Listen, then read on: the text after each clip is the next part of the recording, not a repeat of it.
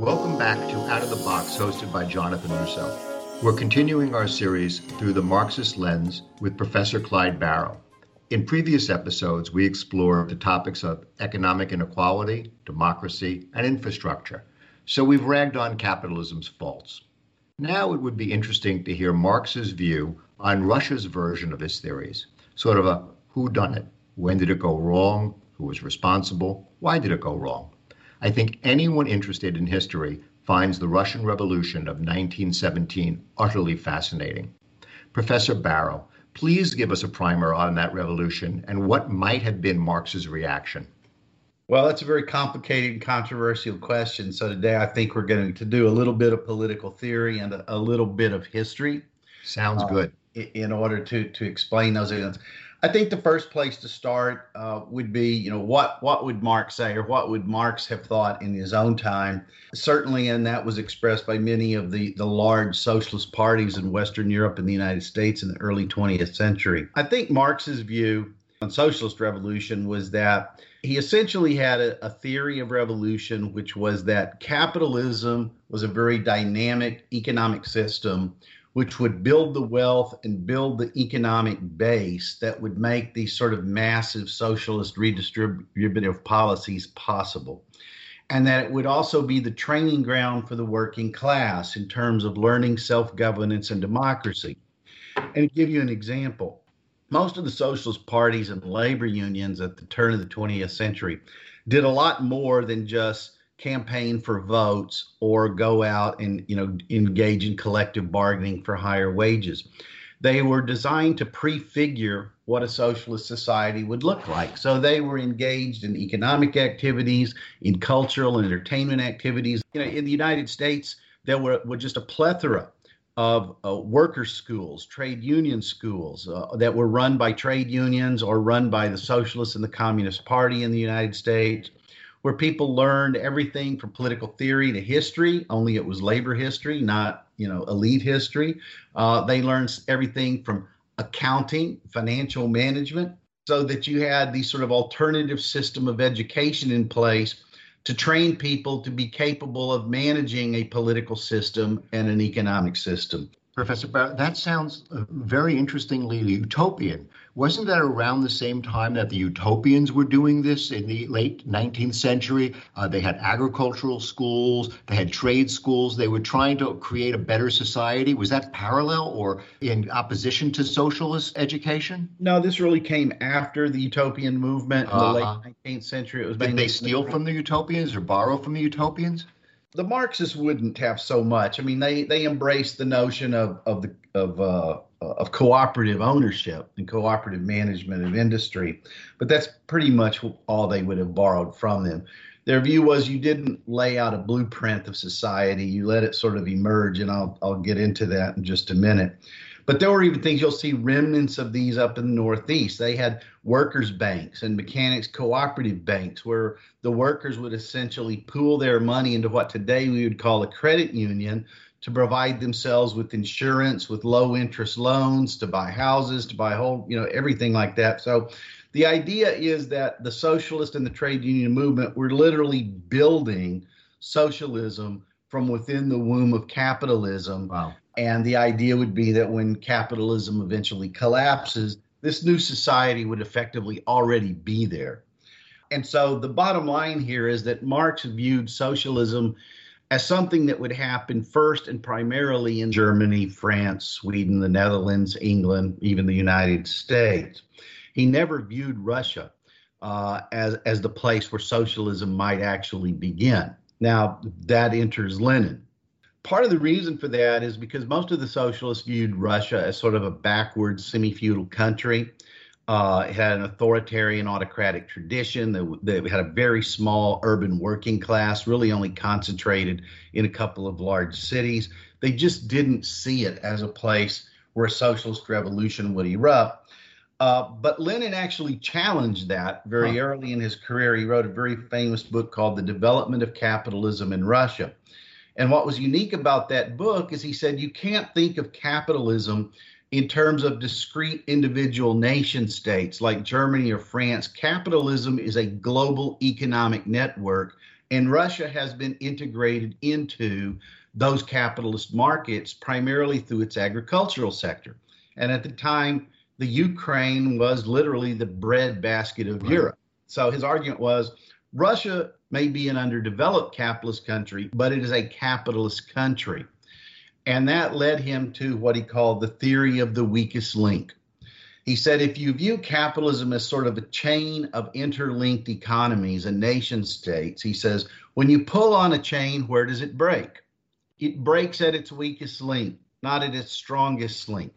And so he proposed the idea that Russia was the place where a socialist revolution would come, because not only was its working class weak, its capitalist class was equally weak, and it was a decrepit autocratic state. And so his argument was, we can have a socialist revolution in Russia. That sounds really interestingly like Donald Trump's famous "What do you have to lose?" comment, where he went to the black community and actually made that statement. You're saying basically that Lenin said, in a sense, like, what does anybody in Russia have to lose? It's so corrupt, it's so decrepit, it's so evil in its treatment of the serfs, the peasants, and why wouldn't you have a revolution there? There was like nothing to lose.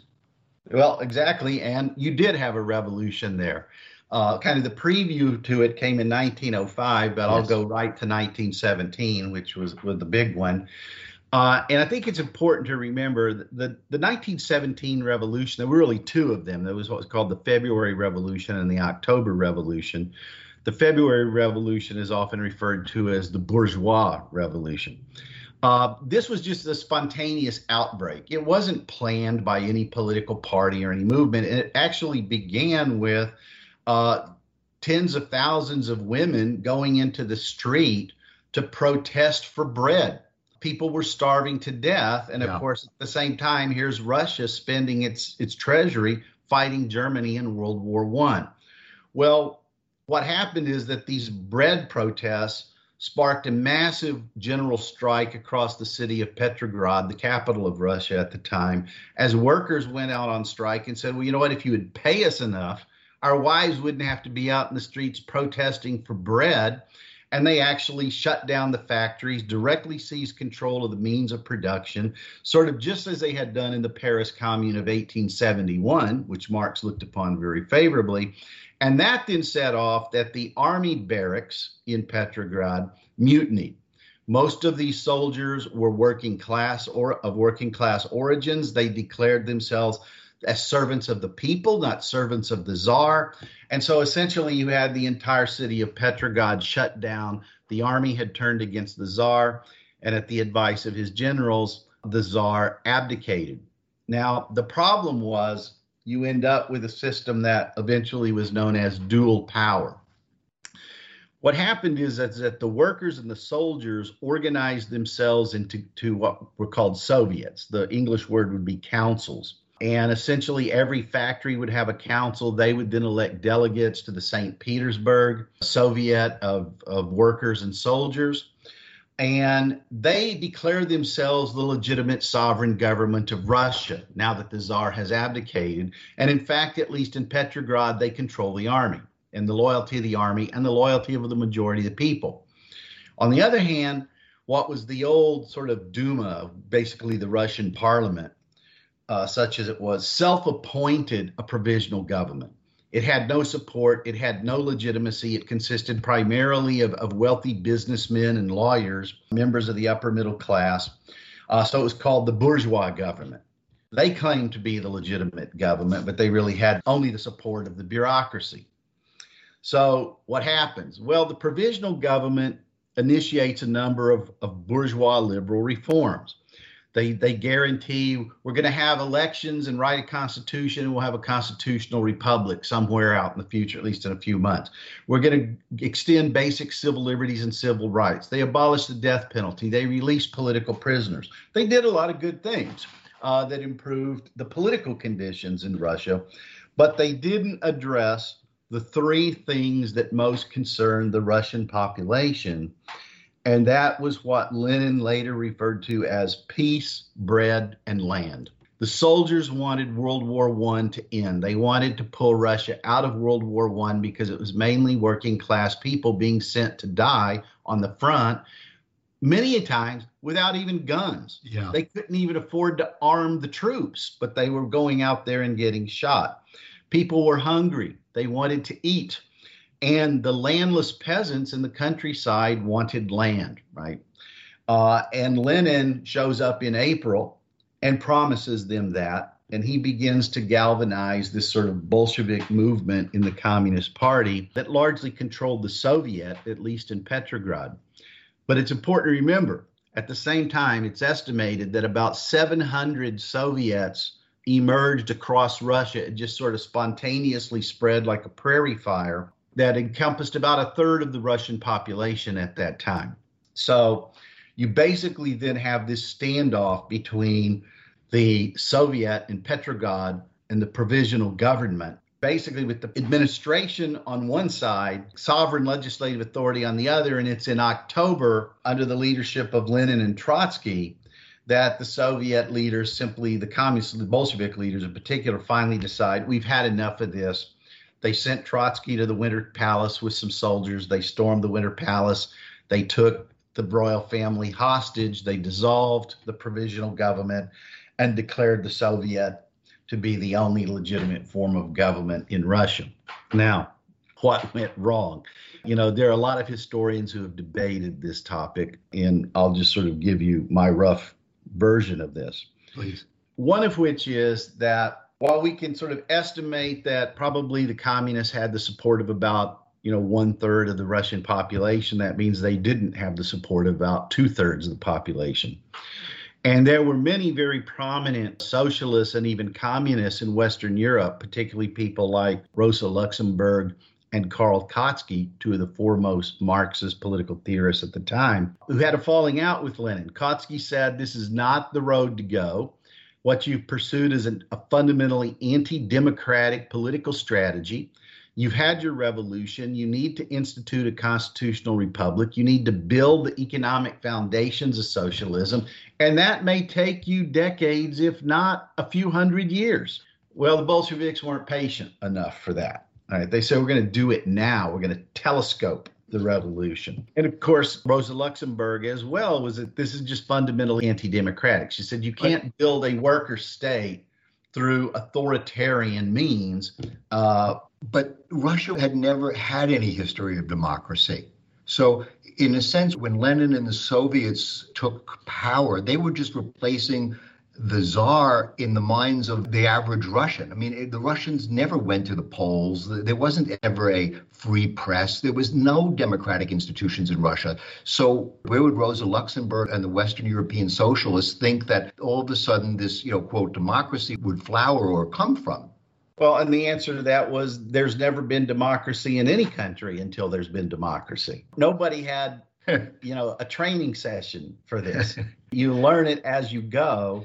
And so what the Western Marxists were arguing to Lenin is you need to build this cultural and political capacity within Russia for self-governance. And that's going to take a long time. And the reality, of course, is Russia became, over the next 2 or 3 decades, a fairly totalitarian state. But before we get there, there were some other intervening events. Once the Bolsheviks took power and declared, a Soviet state, there were a lot of things working against them. Number one of which is the very prosperous peasants in the countryside did not support socialism. They were property owners. Those are the kulaks? Yes, the kulaks. The top army officers did not support it.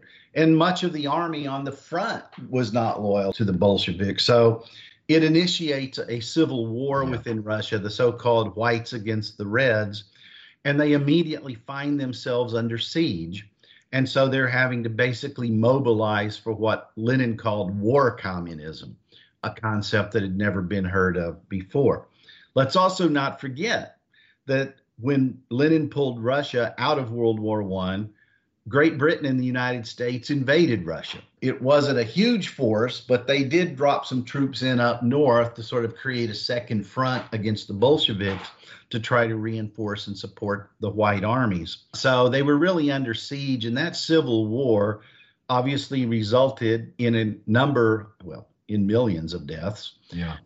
It resulted in the creation of the Cheka, which was the secret police, because the Bolsheviks saw enemies everywhere, rightly or wrongly. Of course, the Cheka became the KGB. And, essentially you start seeing more and more authoritarian structures implemented in Russia in order to sort of wage this civil war and this foreign war. They effectively succeed in that, but not until about 1921. And at that point, we really don't know exactly what would have happened. There's endless debates about this in two respects. Just before his death, Lenin instituted what he called the New Economic Policy, which was looked upon very favorably by Western Marxists and socialists, where he began to reintroduce some private ownership, really was moving Russia back toward what we would today call a mixed economy, rather than a command economy, reintroducing markets, allowing a fair degree of private ownership alongside of state ownership, creating cooperatives in the agricultural sector after having seized the land of the old aristocracy and redistributed. Don't all socialist or communist countries go through this? I mean, didn't we see this in Cuba? Didn't we see this in Eastern Europe when they tried to liberalize? When the living standards fall so low that the common person doesn't think that he has anything to gain anymore, don't the leadership see this and panic and create these sort of free market enterprise solutions? There has been a great deal of that. I think in Russia, in this case, it was sort of Lenin reassessing his strategy and thinking that, we really do need to back off here and go through a phase of a mixed economy and sort of build our economy and build our institutions. The problem, of course, is he died. Right. And, there's this famous thing called the Last Will and Testament of Lenin, where he basically said, I have a lot of suspicions about Trotsky, but he's a lot better than Stalin. Yeah. And he said, I plead with you, do not let Stalin take control of the revolution or of the Communist Party, or it will be terrible, right? And of course, Stalin won the day because he controlled the party apparatus. Trotsky was eventually exiled by the late 20s. And we all know the story of, Stalin spent most of the rest of the 1920s and the 1930s building a totalitarian state and consolidating power, killing enemies, staging show trials, and a whole range of things. One of the things he did, however, that resulted in millions of deaths, he brought most of the agricultural sector under state ownership through these massive industrial state farms, and he squeezed the peasantry very hard. Yep. To generate profits to reinvest in industrial infrastructure and industrial facilities, because his view was Russia needed to industrialize as rapidly as possible and create what he called socialism in one country, which was an idea Marx would have scoffed at, because Marx saw socialism as an international movement. He didn't see it as something you could just do in one country. Did Marx, in his theory of the dictatorship of the proletariat, didn't he foresee that brutal people or power-hungry people could just bypass, quote, this dictatorship and the proletariat and create just a dictatorship? I mean, it just seems that wherever you have communism, it just seems that somehow it lends itself immediately to authoritarianism and fascism. Marx only used the term dictatorship of the proletariat twice in the entire 50-volume collection. That and why is it the ringtone almost of when I think of communism, I think of that phrase? Well, that's because that's the one that gets put out there. But remember, if you read his usage of it in the Communist Manifesto, one of the few times he uses it, it's very clear that what he means by the dictatorship of the proletariat is political democracy. And you would ask yourself, well, how could those two things be welded together in his mind? And it was this. If you have a political democracy and the working class is clearly the majority of society and it's organized and votes its class interests, it will always be the majority, right? It will effectively be the class rule of the working class, a quote, dictatorship of the proletariat. So he very clearly meant that term to mean something than our understanding of the word dictatorship as we employ it today. He was really equating it with the establishment of a working class majority in a democratic form of government. He did not mean it to be a dictatorship over the proletariat, which is how it ended up getting implemented in the context of Russia. And I think that raises another really good question. And this is why people like Kautsky and Luxemburg would have been so critical of Lenin on this point. One of Lenin's most famous books is called What Is to Be Done. Right. And it's a book in which he calls for the organization of a highly centralized, secretive, conspiratorial political party that is disciplined and capable of engaging in political action in a context of authoritarian Tsarist rule, where they are by their very existence illegal. So what he did was create a party organization designed to sort of counter an authoritarian government and overthrow it. He didn't create a party organization designed to facilitate and promote democratic self-governance. Now, many would disagree with me on that, but that would be my argument. And that's why Kautsky would have said, you can't create a dictatorial form of party organization and then expect it to immediately transmute into a democracy at the point of revolution. Whatever you go into the revolution with is what you're going to end up with. And that's why especially the German Marxists were very critical of Lenin and his basic theses of party organization in that book. And of course, that's exactly what they got. Well, when the transfer of power happened to Stalin and Trotsky was sidelined and, of course, later assassinated, was Stalin really just carrying on in a communist method, or was he really a Marxist, or was he just an authoritarian? I mean, when we all now think of Stalin, it just looked like he really didn't care about ideology. He just cared about concentrating power and, yes, preserving Russia. For sure, he was a nationalist, and everything he did was an attempt to bolster Russia so that it wouldn't be a weak state any longer. And I certainly, get that. But was he a communist, or was he just an authoritarian? Lenin viewed him as simply a bureaucratic opportunist. He was just a guy who was in it for the power. He saw the Communist Party as the road to power, and he rode that to power. Lenin had absolutely nothing good to say about Stalin. Now, at the same time, however, one could say Stalin built off the party apparatus and the party structures that had been put in place by Lenin. So, there's a little culpability there in terms of the tools effectively that somebody like Stalin had to work with and then just built on going into the next decade. Right.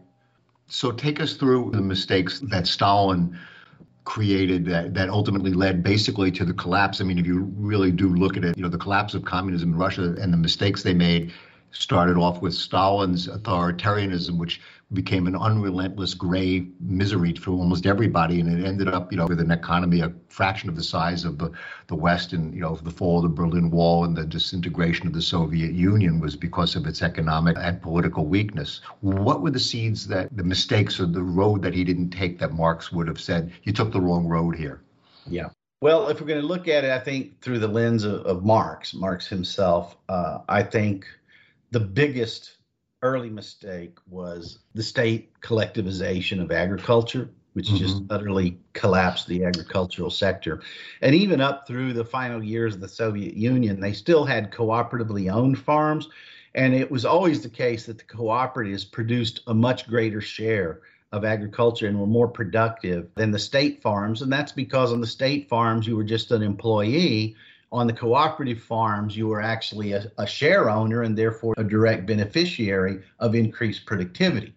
And the idea there was that you would consolidate lots of small parcels of land so that you could farm them on an industrial scale, but they were still collectively owned by the cooperative. So right. I think it should have gone more in the cooperative sector, which, by the way, is what Nikolai Bukharin had proposed, was that we're an agricultural society. Let's build socialism in the agricultural sector and forget this trying to emulate the United States and Germany.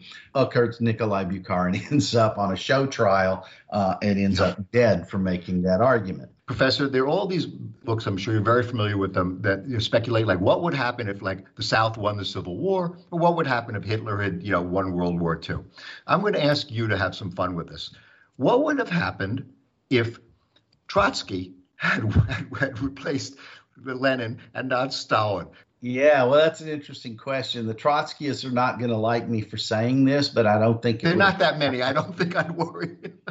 I don't think it would have been that much different because in Ooh, terms of their economic policy, so far as I know, Trotsky was very much committed to the same kinds of policies. I may be wrong and somebody may correct me on this, but I don't think it would have been much different, really. really? Oh, wow. I always thought that because Stalin was such a, brutal peasant from the steppes of Georgia, he was a hardened man. And I always imagined that he was just like completely different than this urbane and, Jewish intellectual, that Trotsky would have been, thrown open the palace to, the aristocracy of the world or something. That's really interesting comment. Great. Thank you so much, Professor Barrow, as always. Okay, you're welcome.